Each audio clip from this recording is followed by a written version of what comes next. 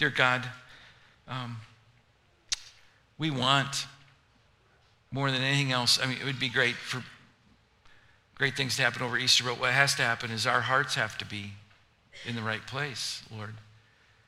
And we don't want to just call you God. We want to pull in close and call you Father. And we want to have such a tight relationship that we can say without blinking an eye, we love you. Nothing held back. We want to be fervent in our devotion to you. And so in this season, as we come to the cross and then to the grave, and then ultimately we look to Jesus ascending as risen Savior, Lord, we want to celebrate him in our hearts and sanctify him really in our hearts as Christ is Lord. So now, help us to do the work. Speak through your word, which has been preserved for us. May it be our guidebook to life and our instruction book for eternity. And may we be not just grateful people for the word, but may we take it as your word. And may we in turn love you, submit to the word, because we admit openly we really need you. Please be our guide, I pray, into all truth. In Christ's name we pray. Amen. Before we go into Easter, I want our hearts to be prepared in such a way that we know God's grace and we experience it as God's people together.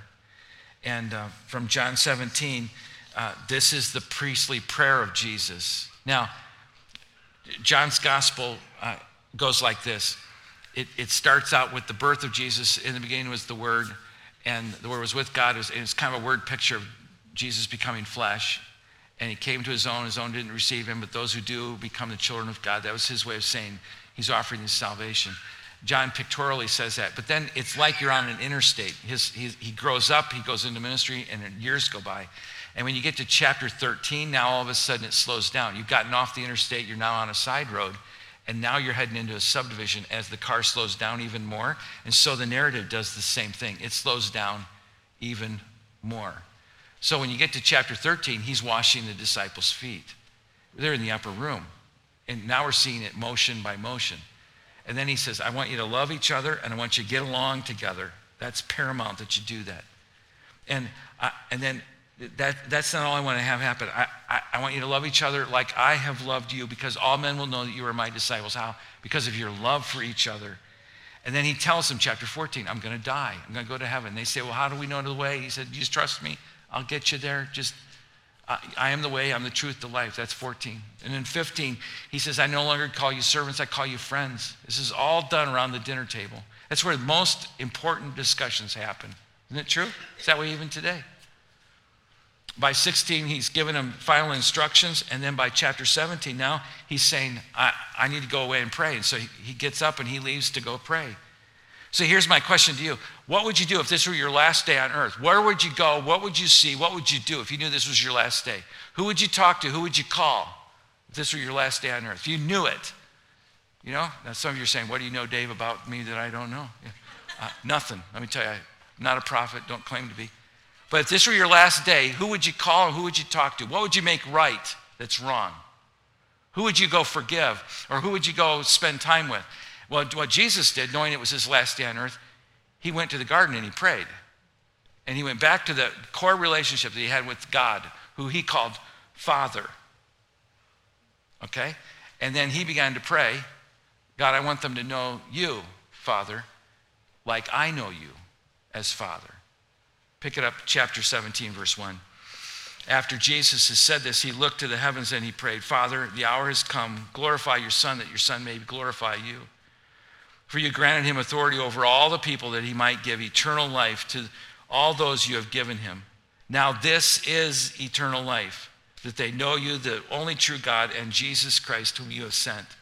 I brought you glory on the earth by finishing the work you gave me to do. Now, Father, glorify me in the presence of the glory of which you had before the world began. Stop there. Jesus knows he's about to die. He's given them instructions, so he backs away. He says, I need to go pray. And he goes to pray, and he says, Father, that's huge, and he knows he's getting ready to die. I want you to be glorified, but I want you to be glorified through me, he says, so they see goodness in you. In other words, if there are three parts to this thing, if you're getting ready to die, number one, He models for us, get to know God really well, because that's who you're going to see, okay? That's who you're going to see. And then secondly, he says, this is eternal life, verse 3, that they may know you, the true God, and know Jesus. He's the way, the truth, and the life.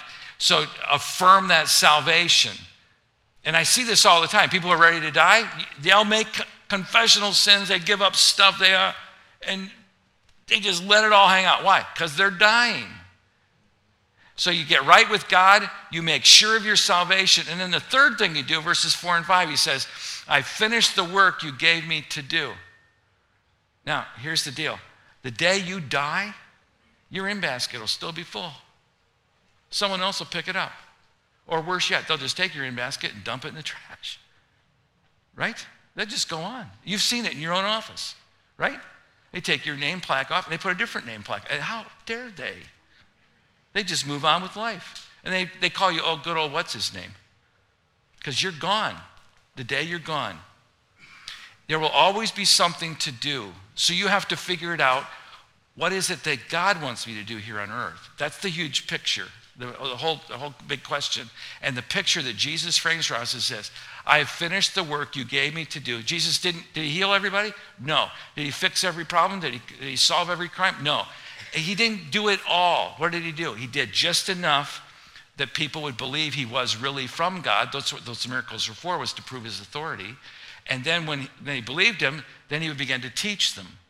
You are not going to get it all done. So now you have to figure out, how is God wired me? Am I gifted? And what are my opportunities? And if I have those in front of me, what is it that God wants me to do? Because that's what he's going to call me into account for. So figure that thing out. And some of us who reach midlife go, my life, I don't even know how I'm going to be remembered. I don't know what my life, the measure of my life or the mark of my life is like. You're asking yourself a great question when you ask that question. Because now you can frame up in your own mind, why is it that I'm here? What is my big purpose in being here? Why did God design me for this place and this time, this generation? Finish the work God gave me to do. So 3 things, and Jesus really models them. Get right with God, develop that relationship. Secondly, affirm that salvation. You need to go forgive somebody. By the way, you don't know that you're going to live tomorrow, right? You only have today. And we don't even have this afternoon. You're not even sure about that. Okay? And if you've been out to 301, you know you're taking your life in your hands, right? Have you been out there? On a Sunday, it's not so bad. But Monday to Friday, they're just plain unchristian, right? And it doesn't get any better when you get on 495, right? Yeah. I had a state trooper tell me, if we put up crosses everywhere people died on 495, no one would drive 495. That's how many deaths are on that highway. And I asked him why. He said, well, it's because the whole world drives here and they all drive crazy. I was in a cop car and he was driving crazy. You understand this. You don't know how long you'll live. So forgive the people you didn't forgive. Keep the short accounts. Figure out why you're here. And figuring out why you're here, get done what God has called you to do. Get that focus. And give up thinking you can do it all, because you can't. Now, here's a wonderful part to this. You'll get right past this if we're not looking for it. Go back to verse 1. After Jesus said this, he looked towards heaven and he prayed. And how did he call God? What did he say? What does it say? Father. What did he say? Father. Don't you love that when your kids call you, when you're dad? Don't you just love that? A dad loves to be called dad or father. Let me tell you, ladies, here's what guys do when you're out shopping and we're home with the baby. The baby's, we're feeding them little Cheerios. They're sitting with a little tray, a high chair, the tray and the bib. Everything's going fine. We have ESPN on right behind the baby. So we're not missing anything. And they're starting to talk. And they're going, mama, mama, mama, mama. And you know what we're doing? We're going, daddy, daddy, daddy, daddy, daddy, daddy. And they go, mama, mama. And then I hand out a Tic Tac to them, like sugar.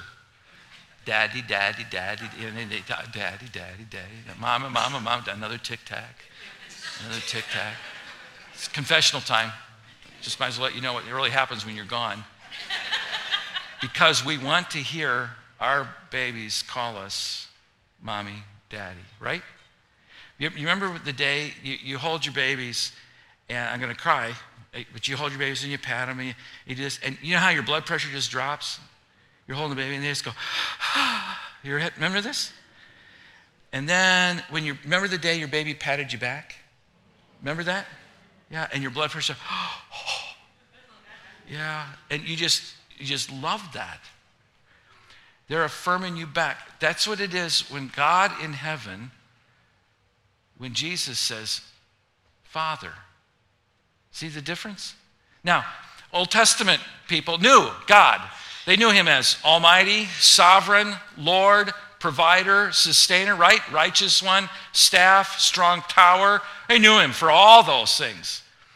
And they had used the word Father, but only in a prophetic sense, that he will become Father. But they never called him Father. They called him God. Because he was so, they would use the phrase Shekinah glory. He was so there. In fact, writers who would transcribe, who would write copies of the Old Testament, they would be writing, they'd get to the name that we use, our English word Jehovah, and that's the Old Testament word, Hebrew is the word Yahweh, Y-A-W-E-H, okay? Yahweh. They would use the word Yahweh, but then they would take the vowels out. For those of you who don't watch, what's that, Wheel of Fortune? A vowel is an A or an E in that word. So if you're laughing, thank you very much. Pat Sajak thanks you, so does Vanna, okay?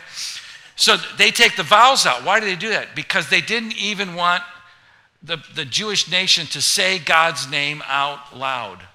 But it even gets better than that. They're writing the text of the Word of God, and they get to the word Yahweh, and the pen they're using, they pitch, and they get a new one. And then they write the word Yahweh, Y-H-W-H, and then they throw that one away and start over again. So the pen that was used to write the word for Jehovah God, that's the only thing that pen was used for, and then it was destroyed. That's how much they revered the name of God. So to call him Father, that's way too cozy. Way too cozy. But what Jesus is saying here is this. He is saying, Father, I want them to know you like I know you. They have known you as the Almighty, as the Creator, as the Sustainer, the Provider. They know all that. What I want now, Jesus is saying, it's time, Father. It's time for you to be glorified and for them to see you for who you really are. You are the Father of all. You are the Father and Lord over all, and you're the Savior of the world, and this master plan is yours. And Jesus is saying, so glorify me so then they get to see you, verses 1 and 2. And he's saying, I want these faith-filled followers to draw in as friend to you, Father. That concept will be repeated. Philippians, Paul will write to the Philippian believers from a jail cell. He'll say, I want to know Christ. Yes, to know the power of the resurrection. Again, Colossians chapter 1. He will continually ask God the Father to fill you with the knowledge of his will. In other words, I want to know even what God in heaven is thinking. I want to know his will, his wisdom, and his understanding. Now, here's the biggest objection. Biggest objection is we're just not good at praying. We're saying, well, I'd pray like that if I knew how to pray like that, but I don't pray like that. And then some of us grew up going to church where people were awesome prayers, which made us even worse prayers because they were so incredibly good, okay? I grew up in a church, we had a row of deacons. Those guys were 100 years old when I was 6, and they would pray. They could pray for 30 minutes without even breathing in. They just pray. You ever been around a person like that? And you're standing there doing the prayer, and you're melting, hoping, get to the end for crying out loud. And they just keep praying. They know every missionary's kid, every wart, and then they just knew everything. They were like omnipresent and omniscient in their prayers. You say, I can't pray like that because I'm not that verbally skilled. I don't remember stuff. But what made it even worse is those deacons that could pray in King James English. Oh, thou art God, howest art thou as todayest. Yeah, I can't do that. I'm a moron. I can't do that. And then a step worse is the emotional prayers. Oh, God, if you're there, help me. And then like 17 hallelujahs, and then Father, Father, Father, and then going. He heard you like the first time. He doesn't have a problem. He's not deaf. Just call him on his name, and He'll respond. But they just they're whipping it up. And you say, I'm not going to do that because I can't. And then you may have had a Sunday school teacher that would pray for you in a circle. You'd circle the kids up in Sunday schools the way he taught the Bible years ago. Before church service, she had a pre-service called Sunday school. And I had a teacher that could pray around the circle by name, everybody in the circle, and then pray again by sin. Pray for Johnny. He got to stop his thief and lying ways. Pray for Sarah. She's such a cheater. She's so arrogant. You just go around and say, oh my God, I got to get out of here. And then you ever had this where they say, okay, now your turn to pray. And so now you're to pray in the circle. Everybody pray for something. And then when you're done, you squeeze a hand. You ever do this? You have to hold hands, so it's kind of creepy too. And then when you're done, but then whenever they would start the prayer, I would always be on the wrong side of the circle. So by the time it got to me, everything that could be prayed for had been prayed for. I have nothing new to say. So everything they said plus whatever else, I don't know. I'm not a good prayer. But I say all that to say this. There's reasons we're not good prayers. But let me tell you, the absolute worst prayer. Are you ready? Don't ever teach this one to your children. Now I lay me down to sleep. Pray the Lord my soul to keep. If I should die before I wake. It sounds like a Dickens novel, doesn't it? Pray the Lord. The ghost of Christmas past. My soul to take.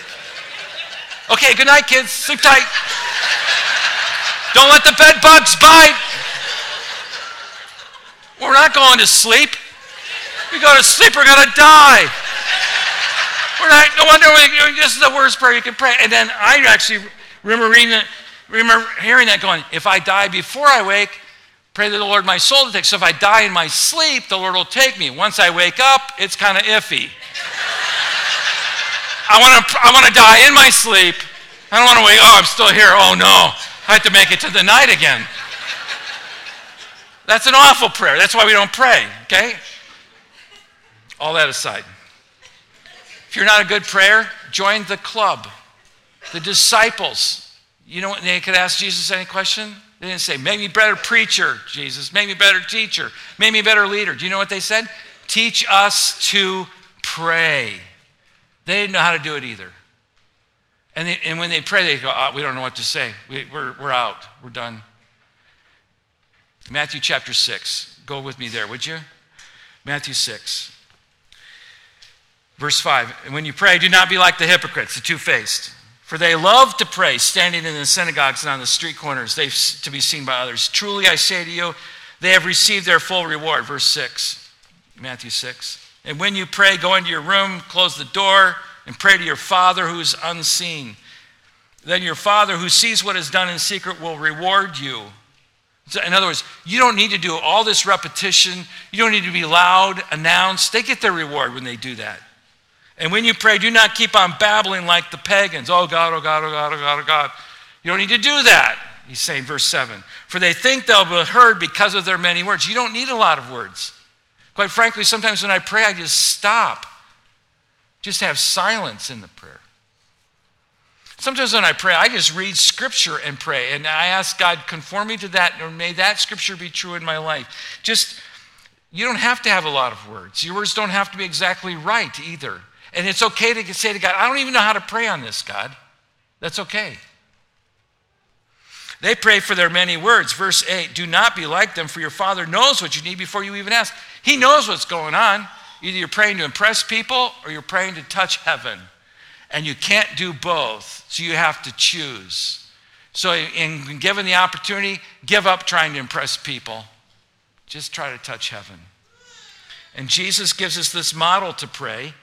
And the model is and we've taken the heart and soul out of it because now we just repeat it. It's rote. It's it's a monologue rote.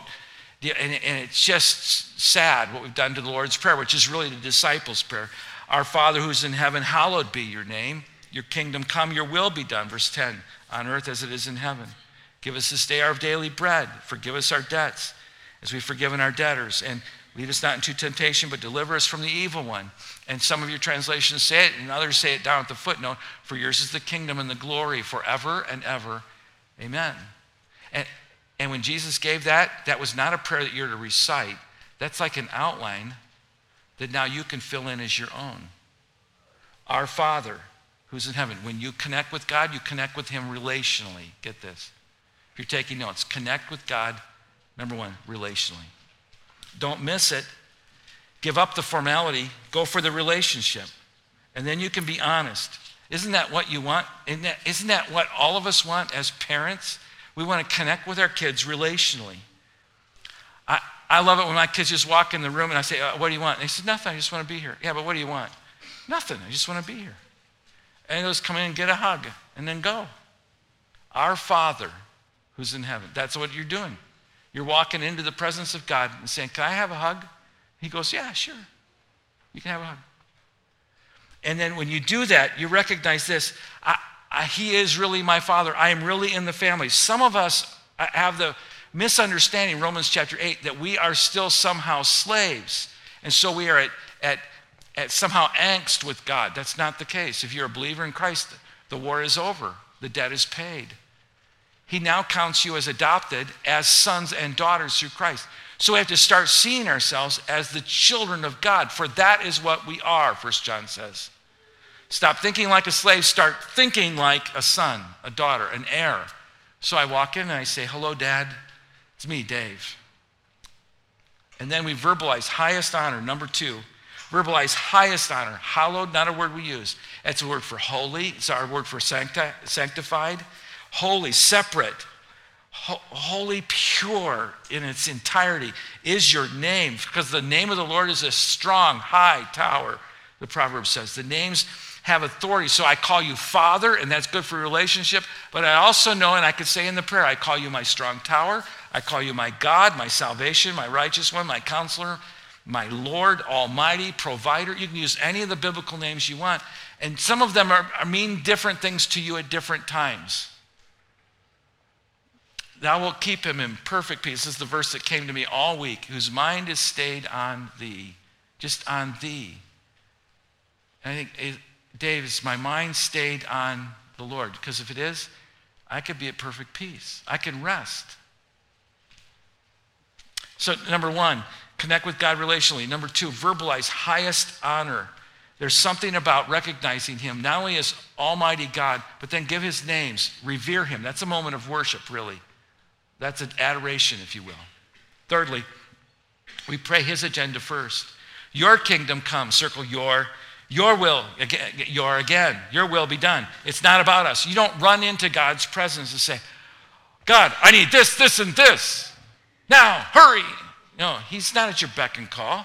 He is the Lord God of heaven. When we enter his gates, we do so with thanksgiving, with appreciation. We call him, we adore him. And then we say, we're all about what you're doing. In fact, if you were to pray anything, I pray, you're going to do something great, God, today. I just want to be around to see it. I want to be a part of it. So whatever you're doing, I want to be there. Could I be there today to see you work? That's praying his agenda first. What happens, conversely, is if we go in and go, okay, God, and then you begin to whine, and then the prayer is all about us. And we aren't reaching towards heaven. We're just bringing heaven into the muck.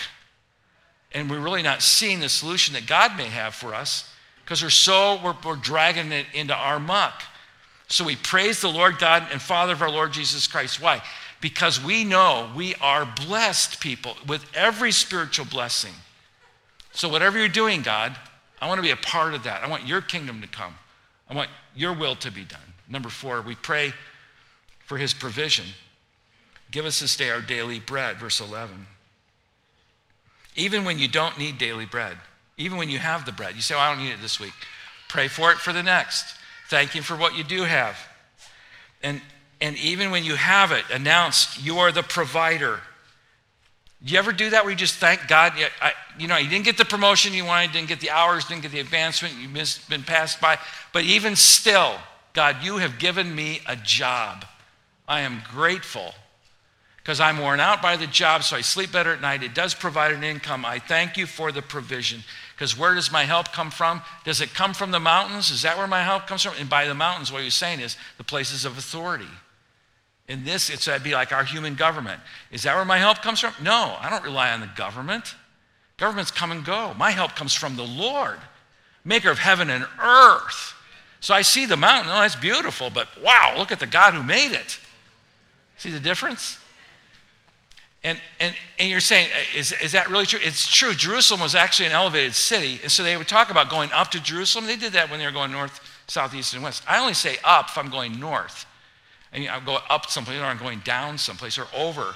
They would always say up. Do you know why? Because it was an elevated city, and you could see it even from a distance. And so even when the writer writes that stuff, he's saying, those are the places of authority, but my authority is even higher than that. Wow.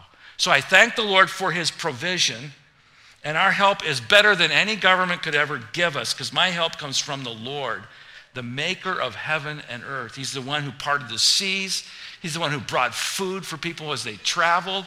He saved people, restored people who were sick. He brought sight to the blind. Why would I stoop to trust something else? That's just foolish idolatry.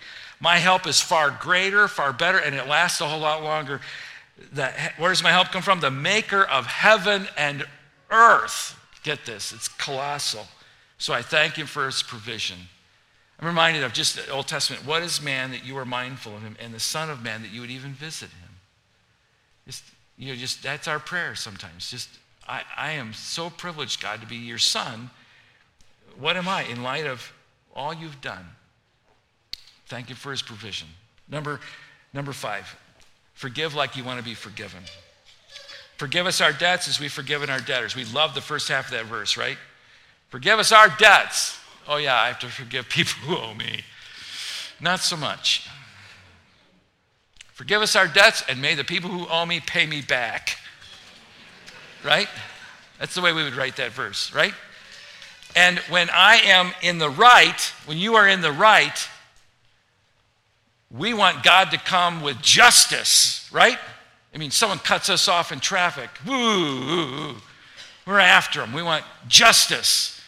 But when we do something, I didn't see the light turn green. Sorry, thanks for the honk. And you wave to the pack. And they're going, get going, you loser. And, sorry. When we're not right, we want mercy. Write that down. So may I treat people with mercy at times when I want to delve out justice. Because justice isn't mine. Justice is the Lord's to give out, right? Maybe I need to say that again. Justice is the Lord's to give out. He will revenge. I don't have to. You don't have to live a revengeful lifestyle. And when we're offended, we can kind of let that go, knowing what the Lord has let go in our lives. I have a daughter who's learning to drive. She was in the car with me this week. I was driving. Pray for me. Pray for me. She's just learning to drive. So she's in the passenger side. We're driving, and we come to a stoplight, and we're maybe 8 cars back and something. You know how it is. You're ready to go, but you're waiting for the light. Someone pulled into that right lane. It's a right turn lane, right? And they went right before the light turned green. They pulled out from behind. You know how you can feel people? You can feel it in the mirrors, and they pull over, and then they zhoosh right up into the right turn. But they're not turning right. They're going 30 through the intersection, and they're going straight, and they're cutting off. All right? And my daughter looks at me, and she says, because she's reading the manual right now. She's all over that manual, Is that legal? No, it's not. It is not legal. Don't even think about doing that. Don't ever do that. And I'm thinking, I wish I thought of that. That's my first thought. Then my second thought was, oh good, there's no SPC sticker on the back of that car. That's what I'm really thinking. Anybody else? Okay. So I said, don't do that. But, oh man, I'd love to do it. Isn't that crazy? Isn't that what you do? The reason half the time I'm good is because I'm holding hands of my children when they were little. Like, you're waiting to go through a crosswalk, and it says, don't walk, don't walk, don't walk, don't walk, don't walk. And, let's go, kids. Yeah, I can't walk. Dad, can you not read? Oh, yeah, I can read. So we stand here while people are crossing through the crosswalk. And I'm staying here. Why? Because I don't want to be a bad example to my children. If you don't get any other notes, children are your best disciple makers. They will disciple you. They will help you grow in patience. Amen? They will help you grow in truth. They will reflect back to you what is happening to you. One of my kids was just gotten out of the car seat. She's little, got out of the car seat, in the car now with me. This was years ago. And we're driving through traffic, and I'm trying to be a good dad, good father. We pull up to a stoplight, and another car pulls beside, and this lady's over there. And, when the kids are little, they don't look out a window because they're little, so they're looking up a window. Understand? The trajectory is like that. She looks and she sees this lady over there and she says to me, "Daddy?" I said, "Yeah, honey. Is that the clown?"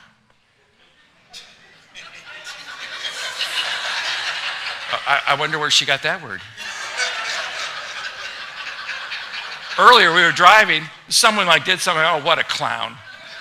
I'm driving. That's not the clown. Oh, Lord help me. So now you know how to pray for your pastor.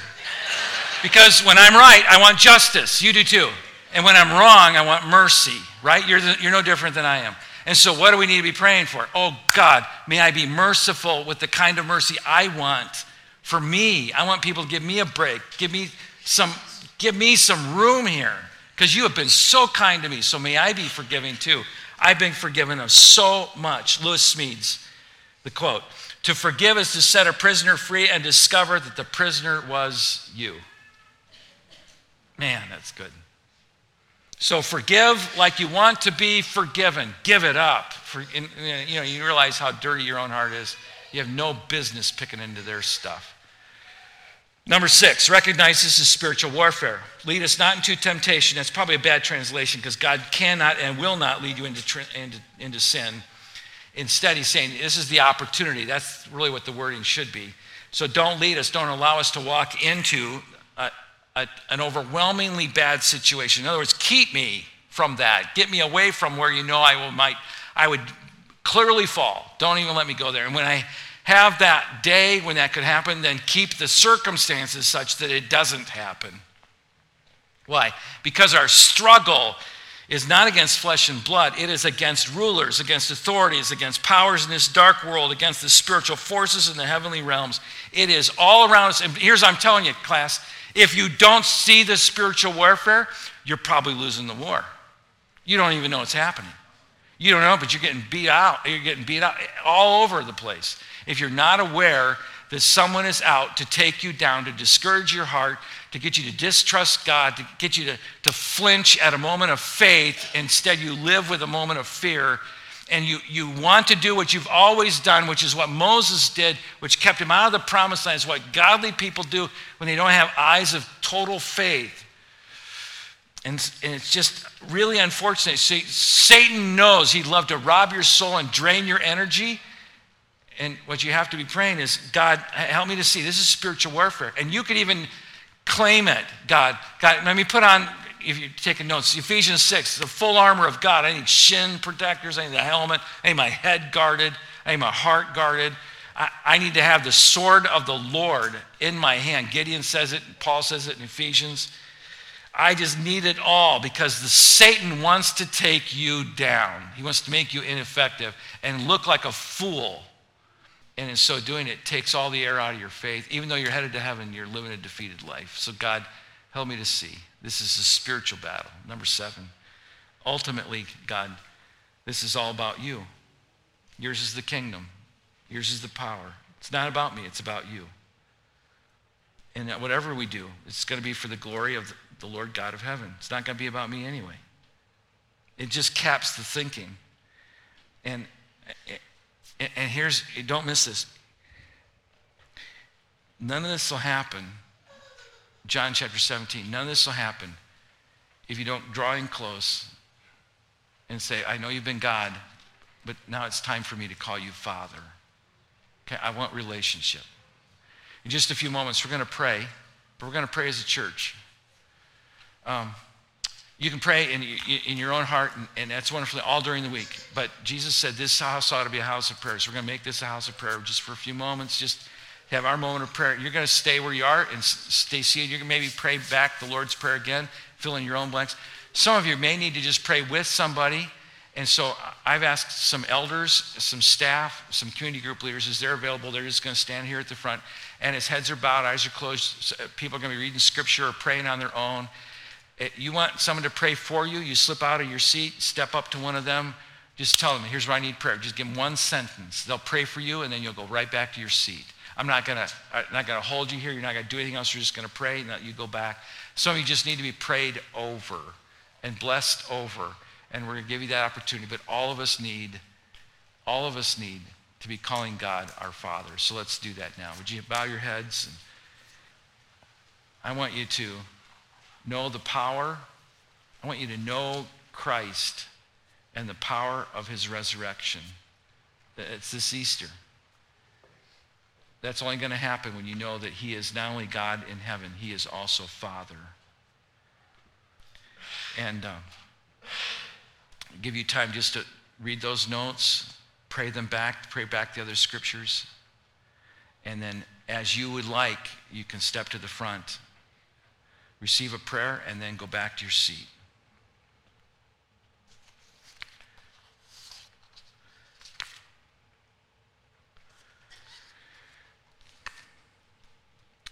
The scriptures say you ask what you need, and the Lord provides. You seek the Lord. You knock at the door, as it were. For everyone who asks receives, and whoever seeks finds. And to the one who knocks, the door is open. The Lord says the door is always open for you to pray. To be filled with the knowledge of his will, spiritual understanding. That we call on the Lord while he may be found.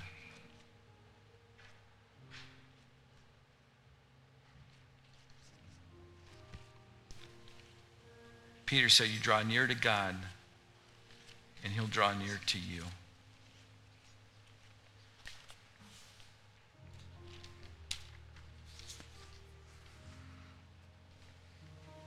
Paul writes to the church in Ephesus and says, praise be to God, because you have blessed us. Maybe that's what you say to God. I am blessed. You chose me before the creation of the world to be holy.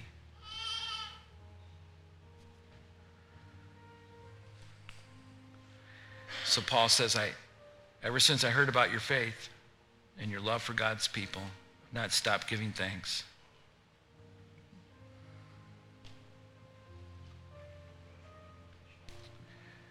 And I give thanks knowing that the glorious Father may give you a spirit of wisdom and revelation so that you'll just know him better. You really know him as a great big Father who wants you to crawl into his lap and enjoy his presence.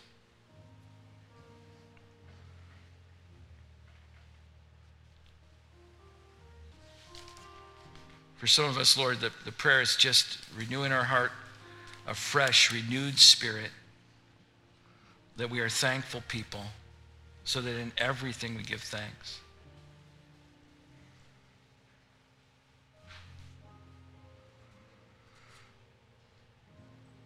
And we've been walking the road alone, maybe.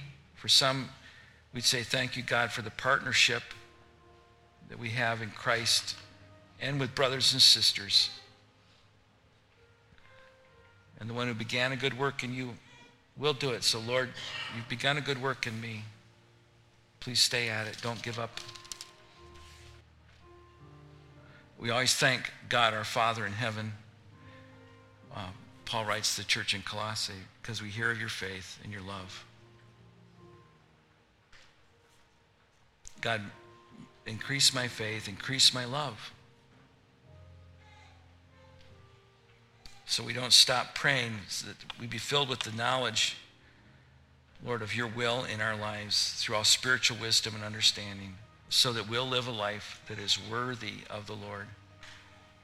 That's our prayer, that we would bear fruit and please you in every way, growing in the knowledge of who you are.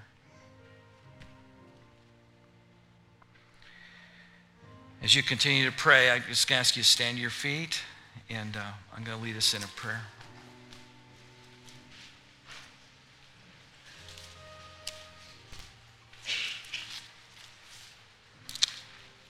with your head bowed and your eyes closed.